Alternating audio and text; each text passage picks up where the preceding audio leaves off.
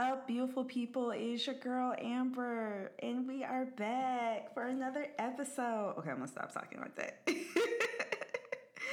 Hey y'all, it's Amber. We are back for another episode of the Revival Faith, Justice, and Culture for the Now Generation. I thought I would be a little bit goofy coming on to this new episode just to switch things up. But I am so excited to be back with another episode. And I'm still recovering from just how amazing our conversation with Representative Rhea Moran was. And I know you all are too. But we still have more content to come in this Revive the Vote series. And I am so excited to bring our next guest onto the podcast. This is another brother of mine. I know I mentioned earlier on in the series I was leaning on the shit a lot for this series. But I mean, I just have some really great brothers who are doing some really great work in the political sphere. So I figured, why not bring them onto the podcast? So on this episode, we have Representative Cedrick Frazier coming on to the podcast, who is running for his second term as a Minnesota state representative. I had a lot of fun talking to him, especially reminiscing over the times where we worked with each other at the Capitol on public safety.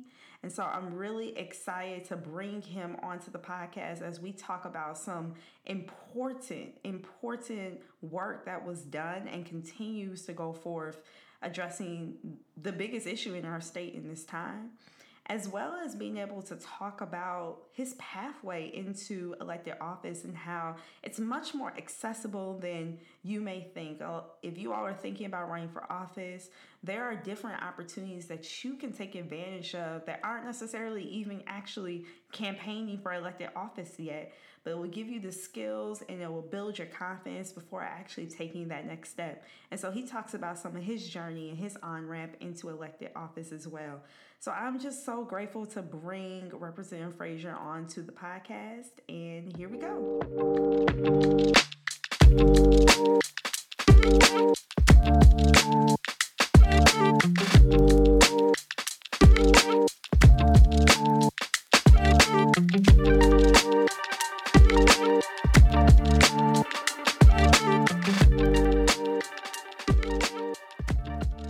So I am super excited to have my fraternity brother, a co-conspirator in this work, and just an amazing elected official and just all-around public servant. I'm super excited to have Representative Cedrick Frazier here on the podcast.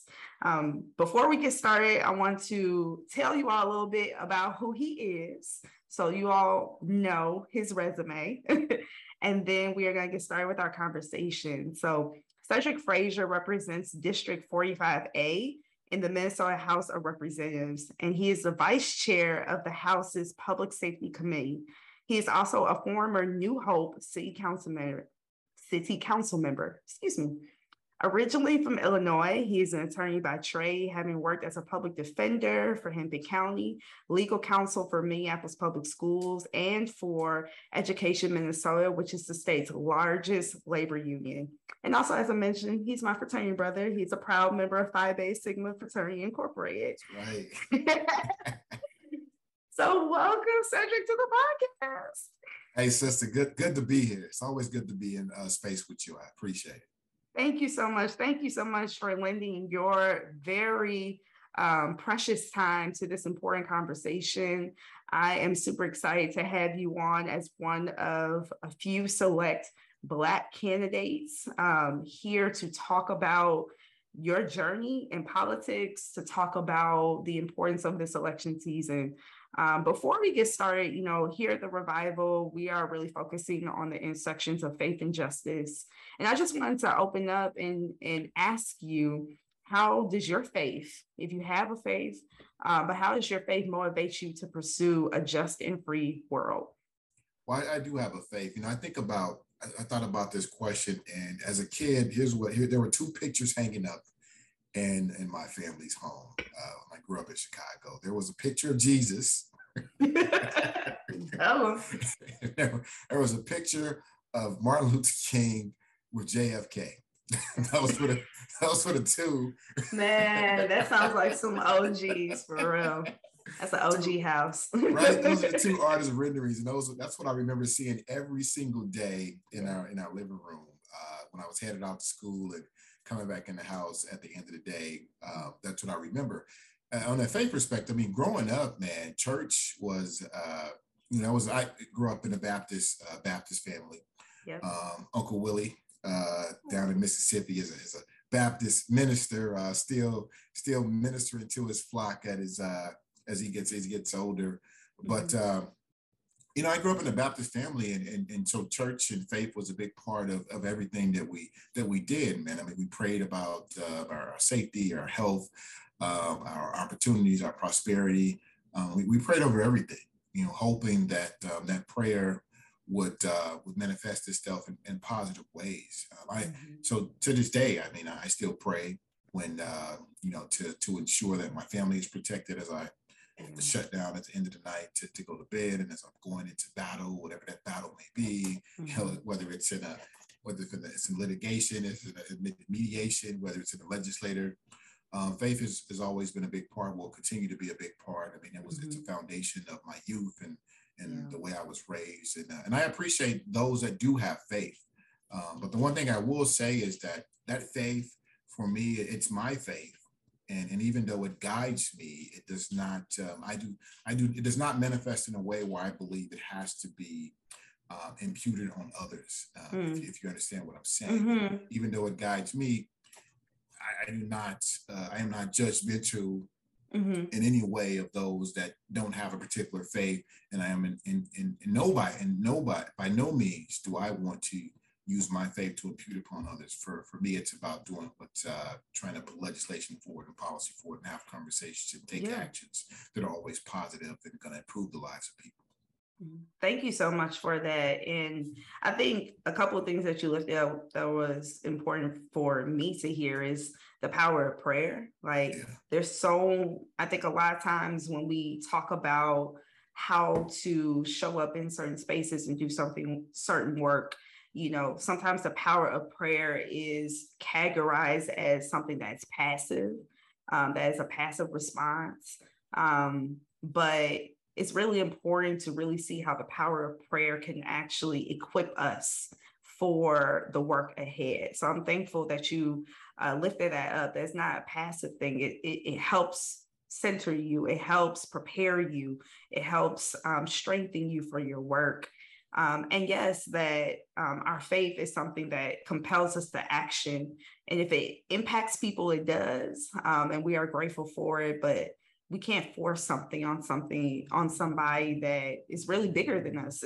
It's a spiritual thing that we can't control. We can just solely walk in it and be a witness. And so thank you for your response. So absolutely, I'm super excited to talk about your journey as an elected official. It is campaign season. It is the height of election season. You've done this for a couple of rounds now. I know that you're going campaigning for your second term at the House, but I would love for you to share a little bit more about your experience specifically in politics. We talked a little bit about where you have served, but just to share more about your work in the political arena. Yeah, I started, I would say, I guess if from a formal political experience, I started my career as a city council member in the city of New Hope. And one of the reasons, so what happened in that situation was we had a city council member that was leaving the council. He decided to relocate out of the city in our state. And I think in almost every state, you have to actually be a resident of the city that you're living in order to serve on the city council representation. If you live in an area, it makes sense, you have connections to it, right? So he was leaving. At that time, I was serving on our city planning commission. And the reason I wanted to serve on the planning commission, because many of the development and things that happen with the city go through the planning commission. And for me, I wanted to be able to be a voice and be a part of those conversations, and particularly to bring a voice of individuals that typically are not serving in that capacity. I was the only person of color serving on that planning commission. I was the first person of color, first Black person to serve on our city council. I believe representation is vitally important.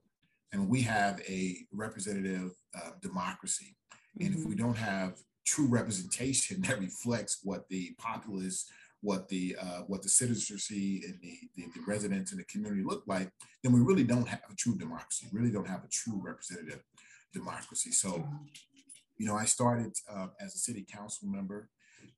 And right away, the things that I wanted to address the city council member, one, I wanted to reach out to the community and make it clear that, this is your house, this is your city hall.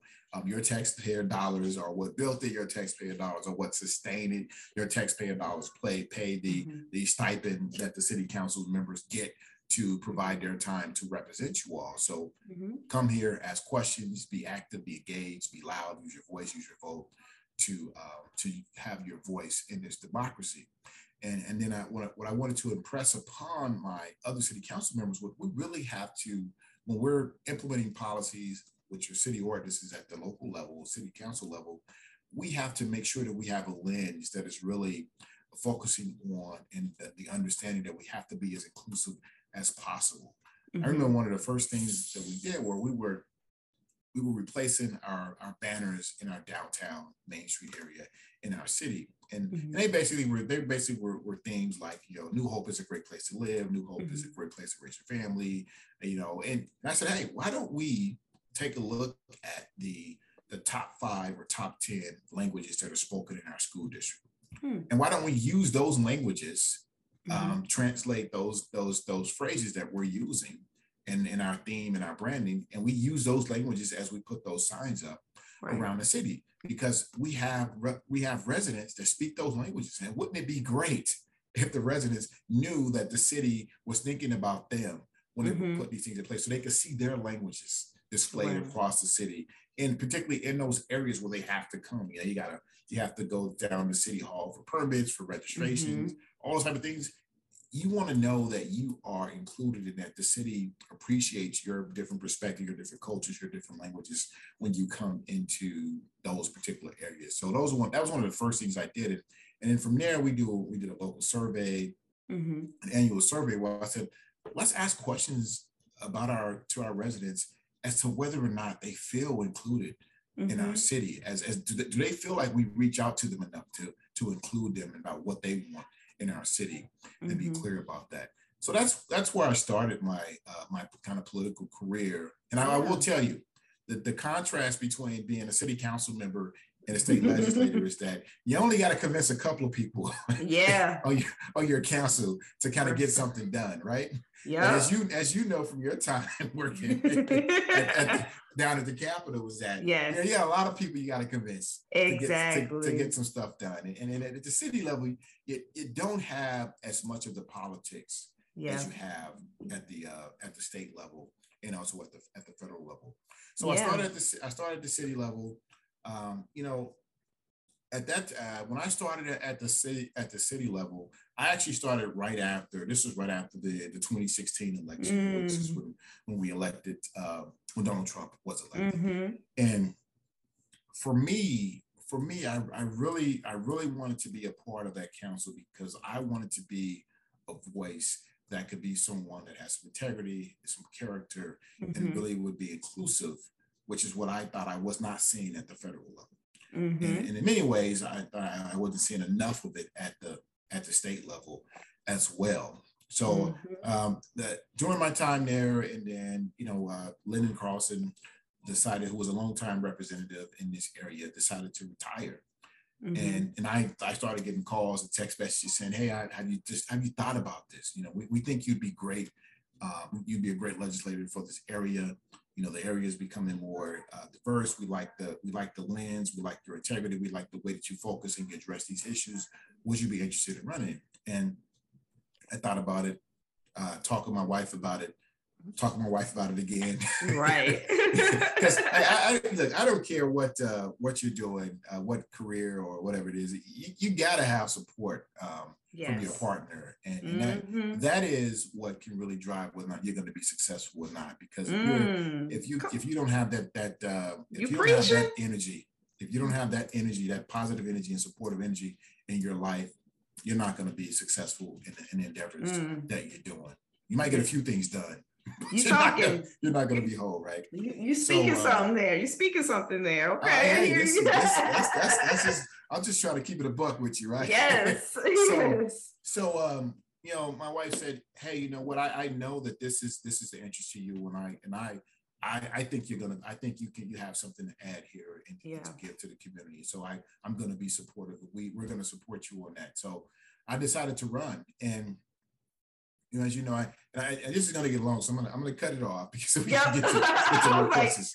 Okay. But so I ended up I ran a campaign. It was in the middle of a pandemic.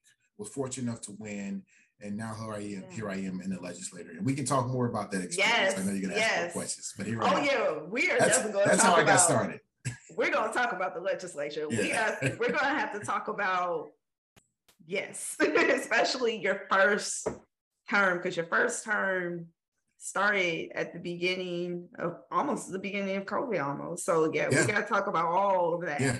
But I wanted to circle back to, and I think this was just some really good advice for people who may be thinking about wanting to run for office, but not sure where to start engaging in the process, even if they're not ready to run for actual elected office. And we talked about how you were serving on the planning commission. So I just wanted to give you an opportunity to talk a little bit more about where are other non-elected ways to get involved in government as a community member, and that process, and how that can be an entry point into you getting more comfortable with the idea of running for office if you're interested.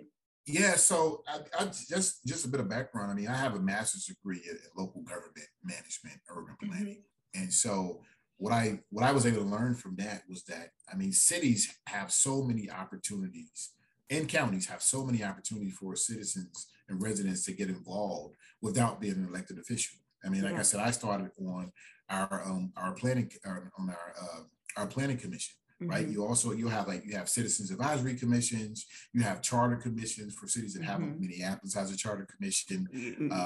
There's not every city has a charter commission. Charter commissions are very, very important and very, very influential. So if you don't want to be an elected official, and if your city has a charter commission, try to get on that charter commission, because that charter is essentially, the charter is the constitution of your city, right? And if you can influence that, and if you can bring a lens that has not always been there, and if you look at the makeup of the charter commission, like look at the makeup of the Minneapolis charter commission. It is not absolutely reflective of what that city looks like. And it's not just Minneapolis. Sorry about that. It's not just Minneapolis. It's also like Brooklyn Center has a charter as well. But you want to make sure that you have representation on those particular committees. So those are places that you can get into, and that where you can be of service without being elected official. Like I said, the planning commission. There's human rights commissions in some cities where you can be access as well, and just overall in your local neighborhoods associations where you can be active. You can start a neighborhood watch if you're concerned about community safety. Those are ways to be active. We have the National Night Out that we do annually. Those are ways you can organize, bring your community, your neighbors together to be active. So there's plenty. Those are just some opportunity, but there's plenty of ways to be active without being elected official. But when you do that, you get to meet a lot of people. You get to connect with a lot of people. You get to learn what the issues are. And in a sense, that is what a politician does. They connect with the people, learn what the issues are. They advocate on behalf of their community, of their neighbors, in terms of highlighting and trying to bring about some resolutions to those issues. Thank you for that. I just think that's really important, because a lot of times we think that the only way you can have a seat at the table in government is if you are an elected official or just like a regular constituent, but you can have meaningful influence in your government and political structures in a multitude of different ways. And so I just want to highlight that piece of your story, because that that helped set the stage for you to be a city council member. And then your experience as a city council member helps set the stage for you to become a state legislator, state legislator, I would say. So, and I definitely want to segue into your journey right now as a legislator. As I mentioned, you are nearing the end of your first term. You are running for re-election for your second term. You were elected actually in the midst of COVID, so that's a whole situation. And so much coming into play with that, and then also taking on a huge charge in joining the leadership of the House Public Safety Committee in the state of Minnesota in the aftermath of the murder of George Floyd. So much that comes with that. And thankfully, like, we had the opportunity to try to work on some of this stuff at the Capitol as well, as I worked in the executive branch. But I would love to just kind of hear more about that journey for you in your first term as a legislator and what you're proud of, because that wasn't just all. Let's keep it real, y'all. Cedrick was going to work. He was leading on public safety work, but he was doing a lot for frontline workers and supporting. So like, he has been working in his first term. Okay. So, some people kick it. Nah, he was working. So we'd love to hear more about what you're proud of as far as accomplishments in your first term. What were some of the biggest challenges you have faced as well? And just reflecting over your time at the legislature in these past 2 years. Yeah. I'm glad you mentioned the frontline workers. That was a big accomplishment. I mean, we had thousands, millions of people apply for the frontline worker bonus pay after it was passed in legislation. But I mean, we had millions of frontline workers that were going into work day in and day out, during the height of the pandemic, right? When we had to stay at home orders, and for many of us that were able to stay home and kind of shelter in place and be with our families, be safe, and not have to have those risks. Our frontline workers didn't have those options. I mean, they were in work, they were cleaning, they were serving, they were stocking shelves, they were delivering food. I mean, they were doing all those things that allowed us to continue to move forward and do the things that we wanted to do, almost uninterrupted outside of the fact that certain things were closed. We're kind of like, hanging out at home, watching Netflix and ordering things in and running to Target every now and then to pick things up. They were out there sacrificing the potential of contracting COVID and bringing it back to their families. So I'm glad we were able to get that bill passed, and I was honored to carry that bill because I said this on the House floor when we were passing the bill, was that a majority of my family are frontline workers, and they're not here in Minnesota. Illinois didn't do this, which is where I was born and raised, but they're not here in Minnesota to benefit from this. But a majority of my family members are frontline workers, and they were out there putting their lives on the line. Some of them contracted COVID. My grandmother was in the hospital for a couple of weeks after she contracted COVID. That was a scary time. But that is why, for me, it was a personal thing as a way to honor those workers. But at the same time, I really and truly understood what those workers were going through because I was raised by frontline workers. My family members are still frontline workers. So that was a very big accomplishment in my first term. But I think what most people may have seen me working on was public safety issues. And it was because we came in, our class came in, and in the aftermath of we campaigned in and came in the aftermath of the murder of George Floyd.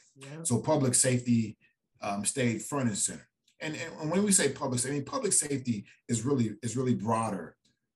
It's a broad term. It's firefighters. It's paramedics, right? It's social services. But mainly when we say public safety, in a political sense, what people are talking about, they're talking about police. They're talking about police. And what we were focused on was we were focused on police and police accountability. And I think, the murder of George Floyd, it gave us an opportunity to have a conversation, a sustained conversation, which I think we're still having today, a sustained conversation about what policing could look like in the state of Minnesota in a way that could lead to better community relations that involved accountability. And I still think we got a long ways to go. You know, there was a Police Accountability Act passed after George Floyd was murdered, and I got to give all respect to Chair Carlos Mariani, yes, to Chair Rena Moran, yes, to all of the Posse Caucus members. And for those who don't know who they are, yes. That is the People of Color Indigenous Caucus, and those are all the Black and brown people that are in that are in the House on the DFL side. I will say that is a DFL centered caucus, but those are all those folks on that side that worked really hard to get something done so that George Floyd's murder would not be in vain, right? And what I will say to folks also, the reason they were able to move so quickly on those bills and that legislation is because these aren't new issues. Yes. I mean, these were issues. Talk about it. These were issues that have been discussed for decades. I mean, there's been multiple, several, many police shootings where folks have been killed, Black bodies, brown bodies have been killed after police interactions. And what we did not have in those situations were video evidence contradicting everything that was listed in the police reports after Floyd was murdered. That is what we didn't have, and that is what we had. I believe that was a huge impact on how things played out. I mean, I believe that is the thing that sparked the fuse that was bursting around the country and around the world. You know, I always compare it to what happened in the 60s during the civil rights movement, when the media finally put on TV the water hoses and the dogs that were put to Black people that were just trying to protest and say, we want better. We don't want to be treated this way anymore. We don't want to be treated like second-class citizens. We don't want to be treated like animals anymore. When that was shown on TV, it made other people, white folks, suburban white folks mainly, liberal white folks, to say, oh, this doesn't really happen. Say, damn it, we got to do something. This isn't us. We don't want to be associated with that. So much of my first term was taken up by, as you mentioned earlier, I'm the vice chair of the Public Safety, Criminal Justice Reform and Finance Committee. And so a lot of my work was focused around public safety. And I've been happy about the legislation that we've been able to push forward. We passed it out of the DFL majority House, where I've been frustrated is that it's been caught up in our Republican Senate. And I'll say this, you know, I think everybody becomes an elected official because they believe that they can add something to the community, that they can give back in a certain way, that they have a voice or perspective that may not be there. And so I don't fault people for what they particularly believe in.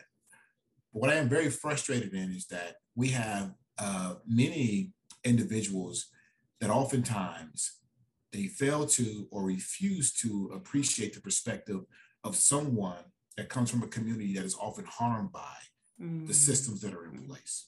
And I oftentimes felt like in some of the conversations that I was having with leaders on the GOP side, that they really weren't appreciating that I'm saying, look, I understand what that's like as a Black man, because I've been pulled over several times for no other reason than I'm a Black man driving in a community that the officer perceives that I should not be in that community.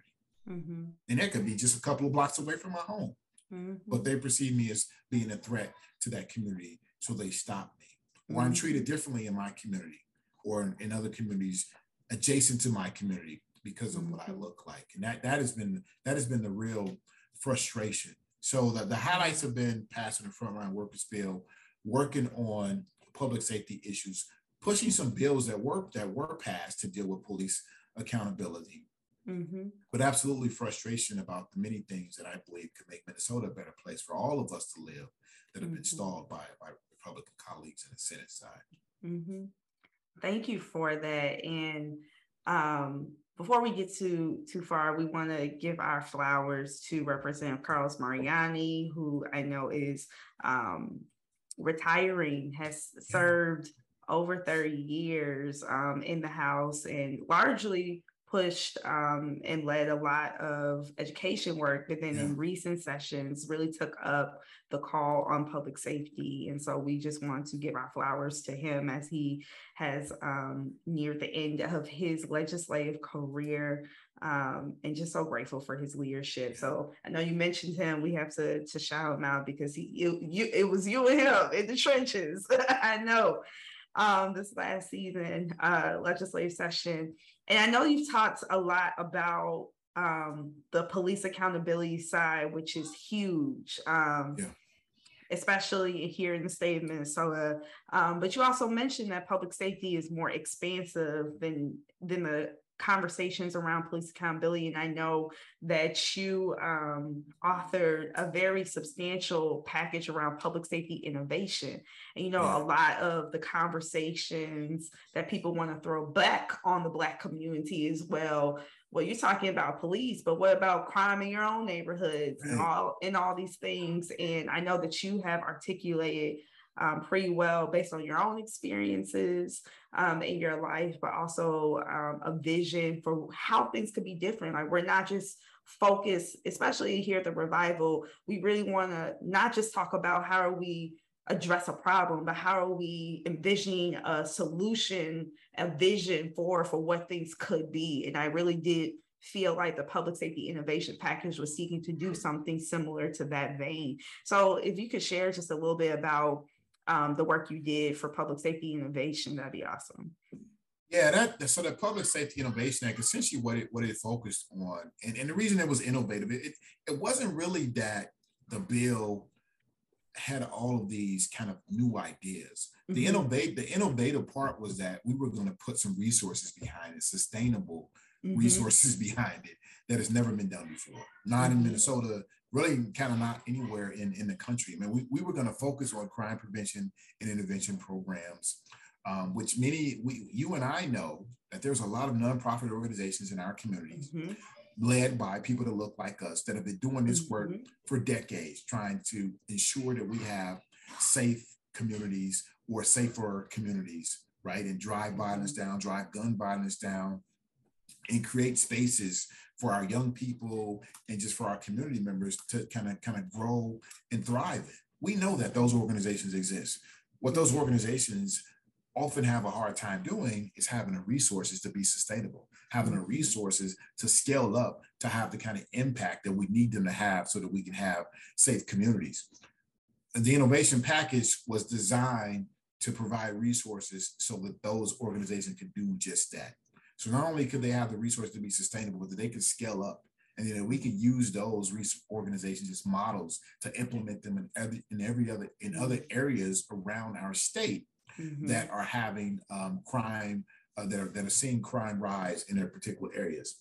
And one of the things we focused on in that package was we were going to look at the data, because what we know is a lot of in the political realm, we always talk about, or most politicians that want to talk about public safety and use it as a political lever, they talk about Minneapolis and the crime in Minneapolis or the crime in St. Paul, in our urban areas.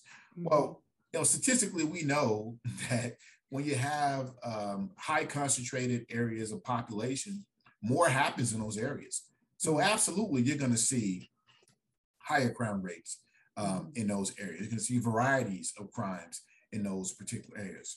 But also, we also know when we look at the data, there are pockets of crime around our state. And what I always tell people is we've got poor people all over our state. And the reason I say that is because when you have impoverished communities, you tend to see higher rates of crime. And the reason we see that is because they've been underinvested in. And when you have underinvested communities, crime tends to be higher in those areas. People are looking, or they're trying to ensure their survival. And sometimes we don't give communities any other options, or individuals any other options. They turn to crime as a way to ensure that they have what they need to survive. And so this bill was really focused on providing resources in all those areas, so providing resources to nonprofits. We're talking about food shelves. We're talking about shelter organizations. We're talking about organizations that deal with victim services. We're talking about mental health services. to focus on those areas that we know are the root causes that lead to communities having higher rates or increasing rates of crime. Mm-hmm. And we were going to invest. I mean, we were looking at putting $35 million, $50 million upfront mm-hmm. for the initial phase to just get started to start putting the resources out there, and then an ongoing 35 to 40 million, so that those organizations wouldn't have to have fear or concerns that they wouldn't have those resources there. And the way we designed it was, we really kind of designed it so the cities could work in tandem with those community organizations that they've already been worked with in many cases, but have the resources to continue those relationships, to build upon that and create safer communities. I mean, I was proud of that legislation. I mean, I think about it now, and we probably could have called it the Safe Community Act, because that's what it was for. I mean, it was to make sure that we had safe communities. You know, unfortunately, this is what it is, but this is where we go, right? We passed it out of the House. You know, it was, and we had to work hard to build around in our DFL caucus to make sure everyone bought into that, because not everyone lives in the metro area. Right. So we have to make sure that folks understood that these resources were going to be impactful no matter where you lived in the state of Minnesota. We looked at the data, we saw where the pockets were, and they were all over the state of Minnesota. In fact, there was a majority of communities outside of the metro area that had rising crime. And we wanted to make sure that there were resources for those communities to put together programs that would ensure that they had safe communities. Thank you for that. And thank you for just setting the record straight, because there's been a lot of misinformation about, first of all, we've had historic decreases in crime over the last several decades. Let's just lay that on the table. But also that there's been a lot of misinformation about where has crime been spiking, particularly in the area of COVID, that it's only been in the cities, that it's the cities that are becoming more lawless. And yes, there are unique challenges that are happening in the infrastructure of the cities, but there is an issue related to addressing crime throughout the state, and that we should have more of a balanced and statewide approach instead of just targeting the cities. Like, the cities can't get it together. So I think that is really good that you were able to confirm in the data, like, this is actually the reality of the issue, because a lot of times we get carried away by a lot of political rhetoric that is actually not grounded in facts. And in data. So I'm grateful for the work that you're doing in that space. And also just particularly as a Black legislator, like really showing excellence in your work and a comprehensive approach to the issue. Because I think a lot of times people see, especially in this, like you said, you came into politics post-Trump. And so there's kind of another image of the elected official that has largely come out of a space of resistance, and this notion that legislators like you are not doing the comprehensive work of governance that's solely about pushing your agenda, but that you all are actually trying to govern well and govern comprehensively across the landscape. So thank you for that.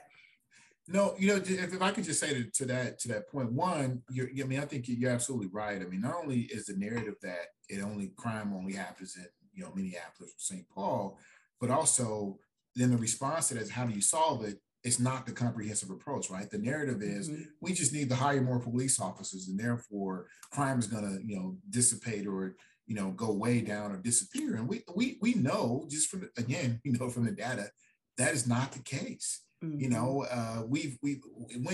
what you just mentioned earlier about the historic decline in crime, that happened absolutely as the police ranks were going down.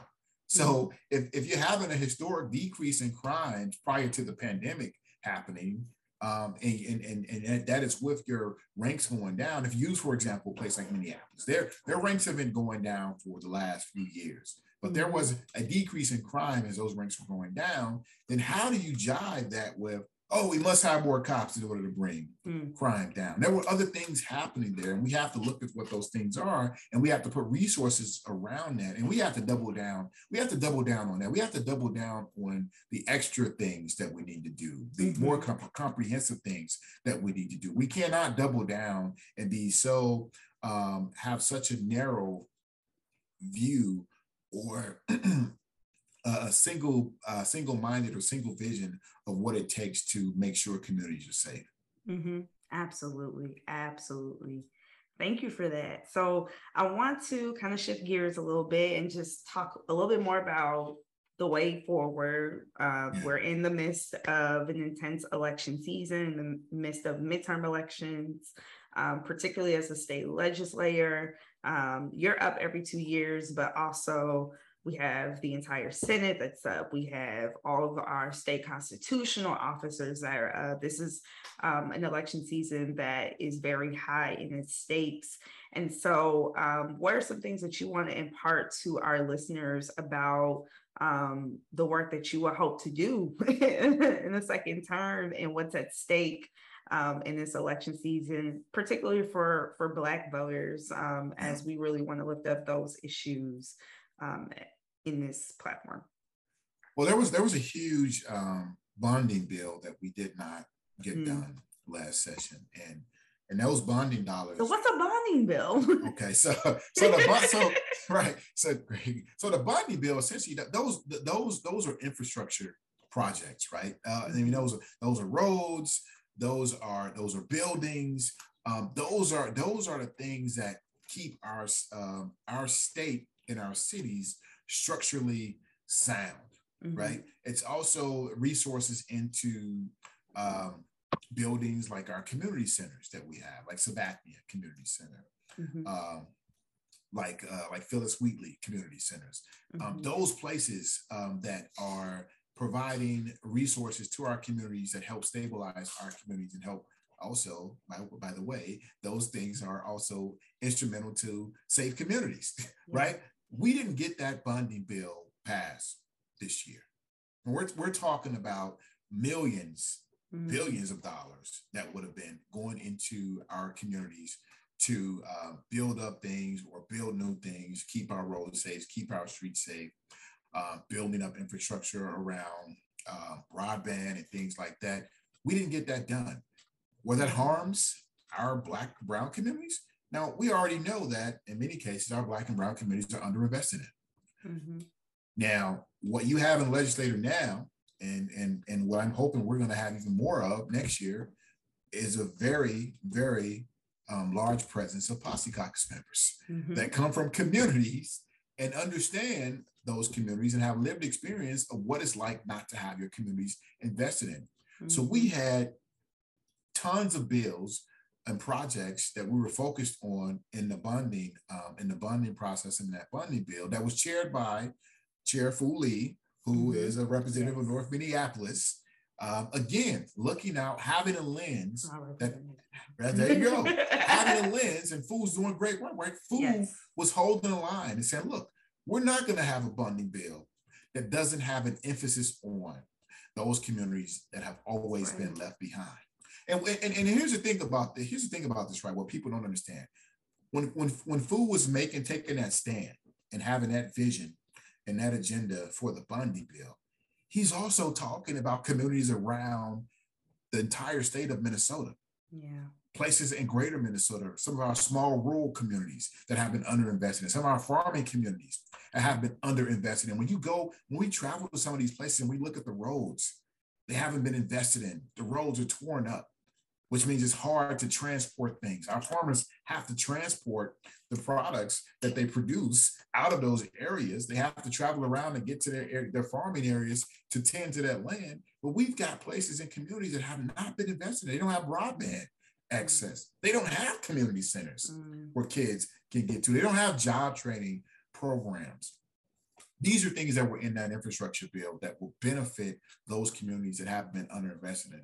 And when that comes to our community, it's very important that we get those resources out, because for decades, we have not seen the type of investments that should be in our communities. So I'm hoping that as we move forward into the next session, because I'm hopeful that we're going to have a strong showing in elections, and we're going to be, the DFL is going to be in a majority again. We're going to have more posse caucus members added to our ranks, not only in the House, but we're also going to have some in the Senate. we're going to have our first Black women senators.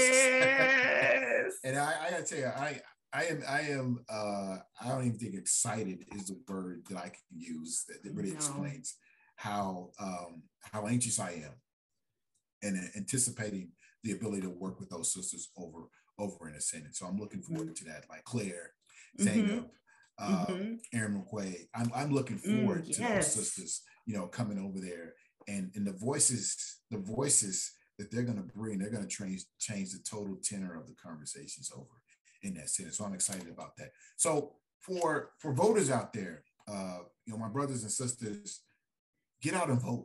One of the things when I was first campaigning, I remember I was over at an apartment complex and I was talking to some folks and talked to a couple of brothers, and I was like, yo, elections are coming up. I hope you're going to come out and vote. Hope you're going to come out and support me. You can ask me any questions. Here's some information. And the one thing they said, yo, I don't vote. I was like, why not? Well, because it doesn't matter if I vote or not. It's not going to change my life.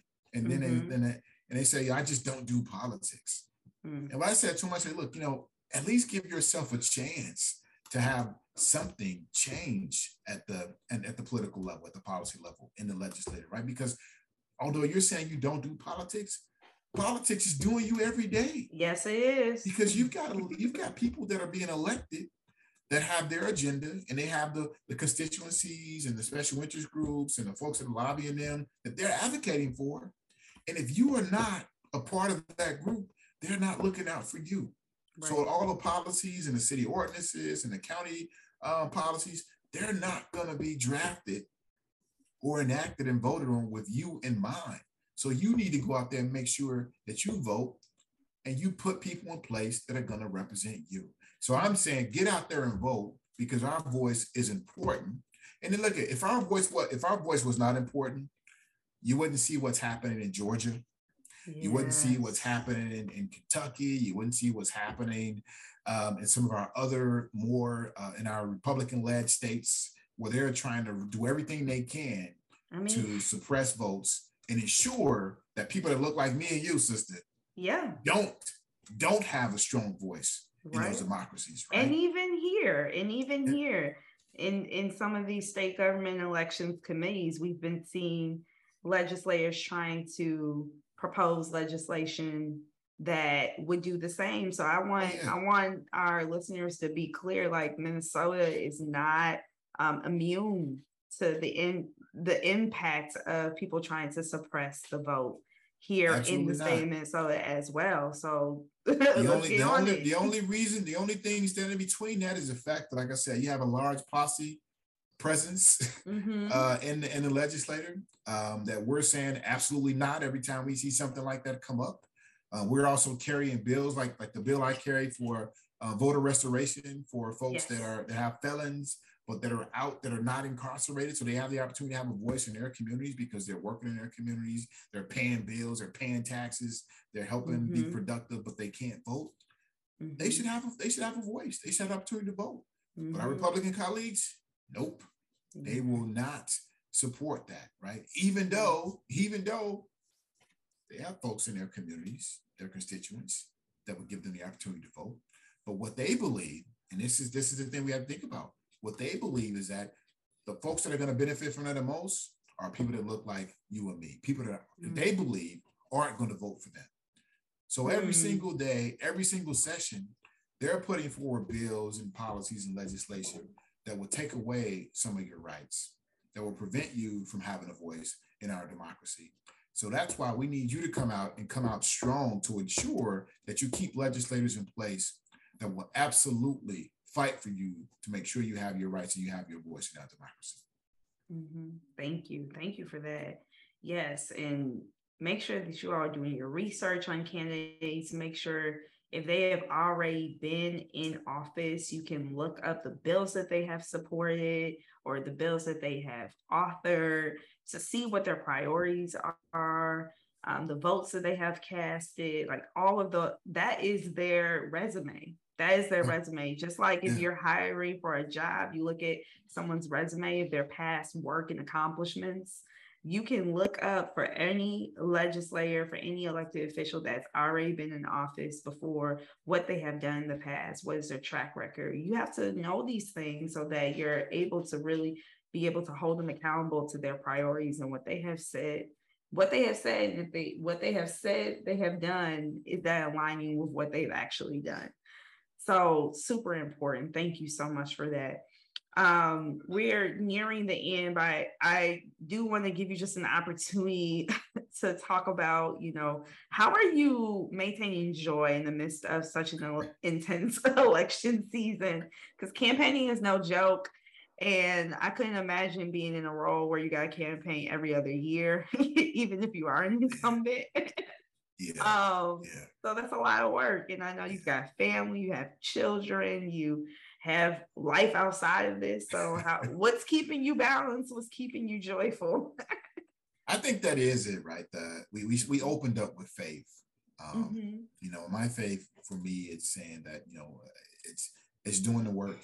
It's doing good work, and it's doing the good work that is going to be impactful to not only myself and my family, but to my neighbors and my friends and to their kids, and knowing that you have the opportunity to do some things that could be have generational impact in a good way. That's something that kind of keeps me going every day.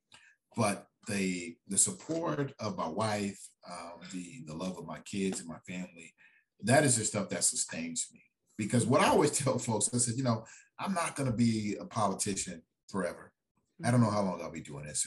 As long as voters want me here, my neighbors want me here, and as long as my wife says it's okay that I can continue to do this. But what I will always be is a father and a husband and a brother and an uncle and a son. And so for me, making sure that I maintain those relationships as close as possible, and keeping those connections and staying grounded in that love that I have there. Those are the things that bring me joy. Taking a break every now and then. Those are the things that bring me joy, because that's important. You can't forget why you do this, but you also can't forget the things that gave you the energy to do it and the love and support to do it, and that will sustain you throughout. Because I gotta tell you, on those nights when I'm leaving the Capitol like 2 a.m, I don't miss it. I don't miss it. But on those nights when you're leaving the Capitol at 2 a.m, I think one of the things that make you feel good is to know that you're gonna go home, you're gonna see your kids the next morning, you're gonna see your wife the next morning, and they know that you're out doing the best you can to make the lives better for other people, and that it's not selfish, it's not about you, but it's about everybody. And I think, and they're proud of that. And those are things that give me joy.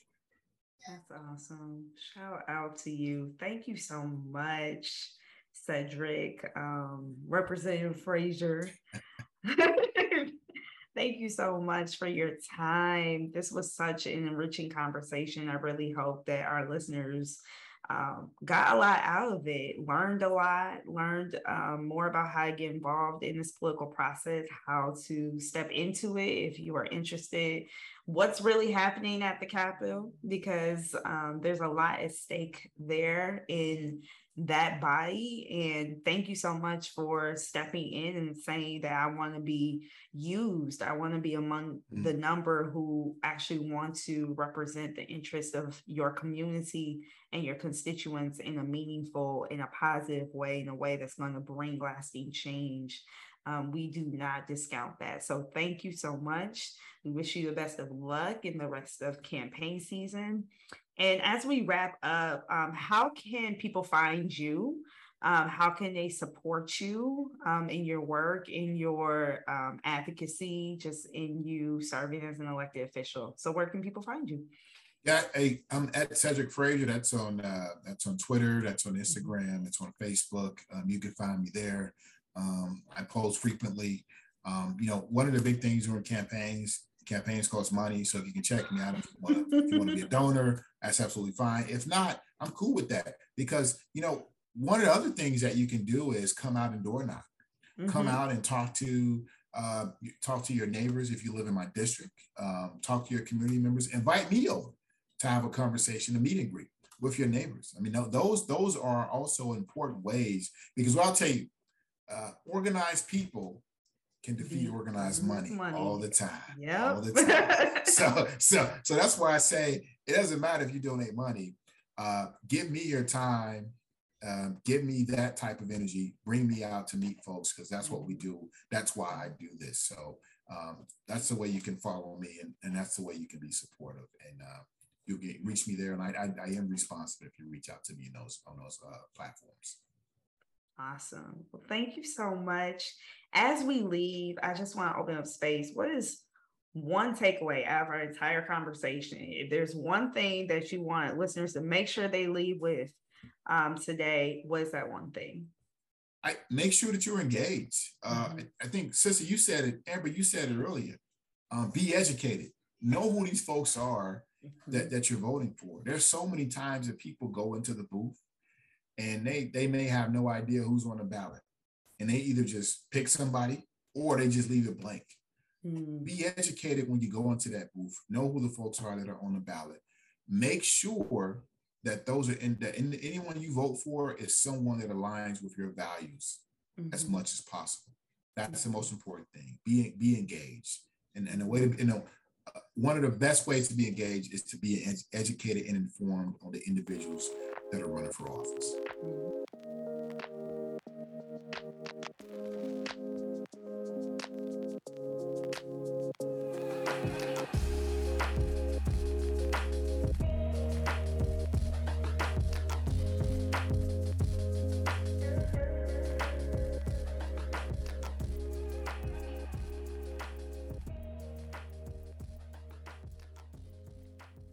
Thank you so much, Representative Frazier, for being on today's podcast. And this is a super timely conversation because it is Election Day tomorrow, Tuesday, November 8th.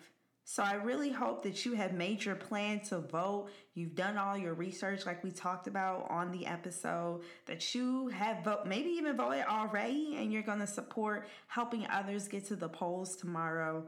But we want to make sure that everyone who is listening to our platform and tuning in on social media, that they are prepared to vote. So as we've been doing this series on our podcast, we've also been doing a series on our Instagram page for the hashtag Revive the Vote series, where you can get all types of information and tips on what it looks like to vote, registering to vote. We did conversations about that. Voting early, we did conversations about that. And we also have posts talking about what to do on Election Day.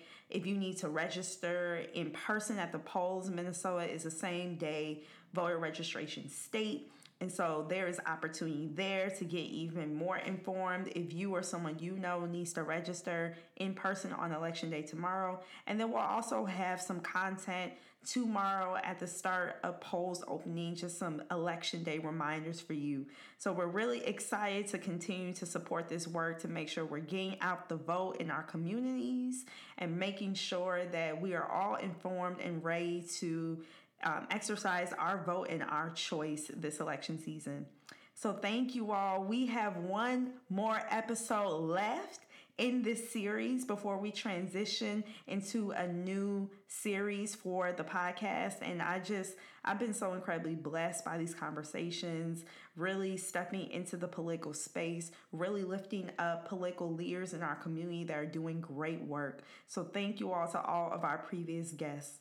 As always, if you want to stay in the loop and on the go with notifications about when episodes drop, you need to subscribe to the podcast. We're on Apple Podcasts, Spotify, iHeartRadio, and Google. You can look us up at The Revival Podcast or The Revival MN. Anyone should pop up. And we are on Facebook and Instagram at The Revival MN. So like I said, if you want to catch those Revive the Vote posts about everything voting in Minnesota, you're going to want to look us up on social media. So thank you all. I'm excited to see you all back in 1 week from today. And for now, we'll see you soon. Please get out the vote tomorrow on Election Day. Happy voting, everyone.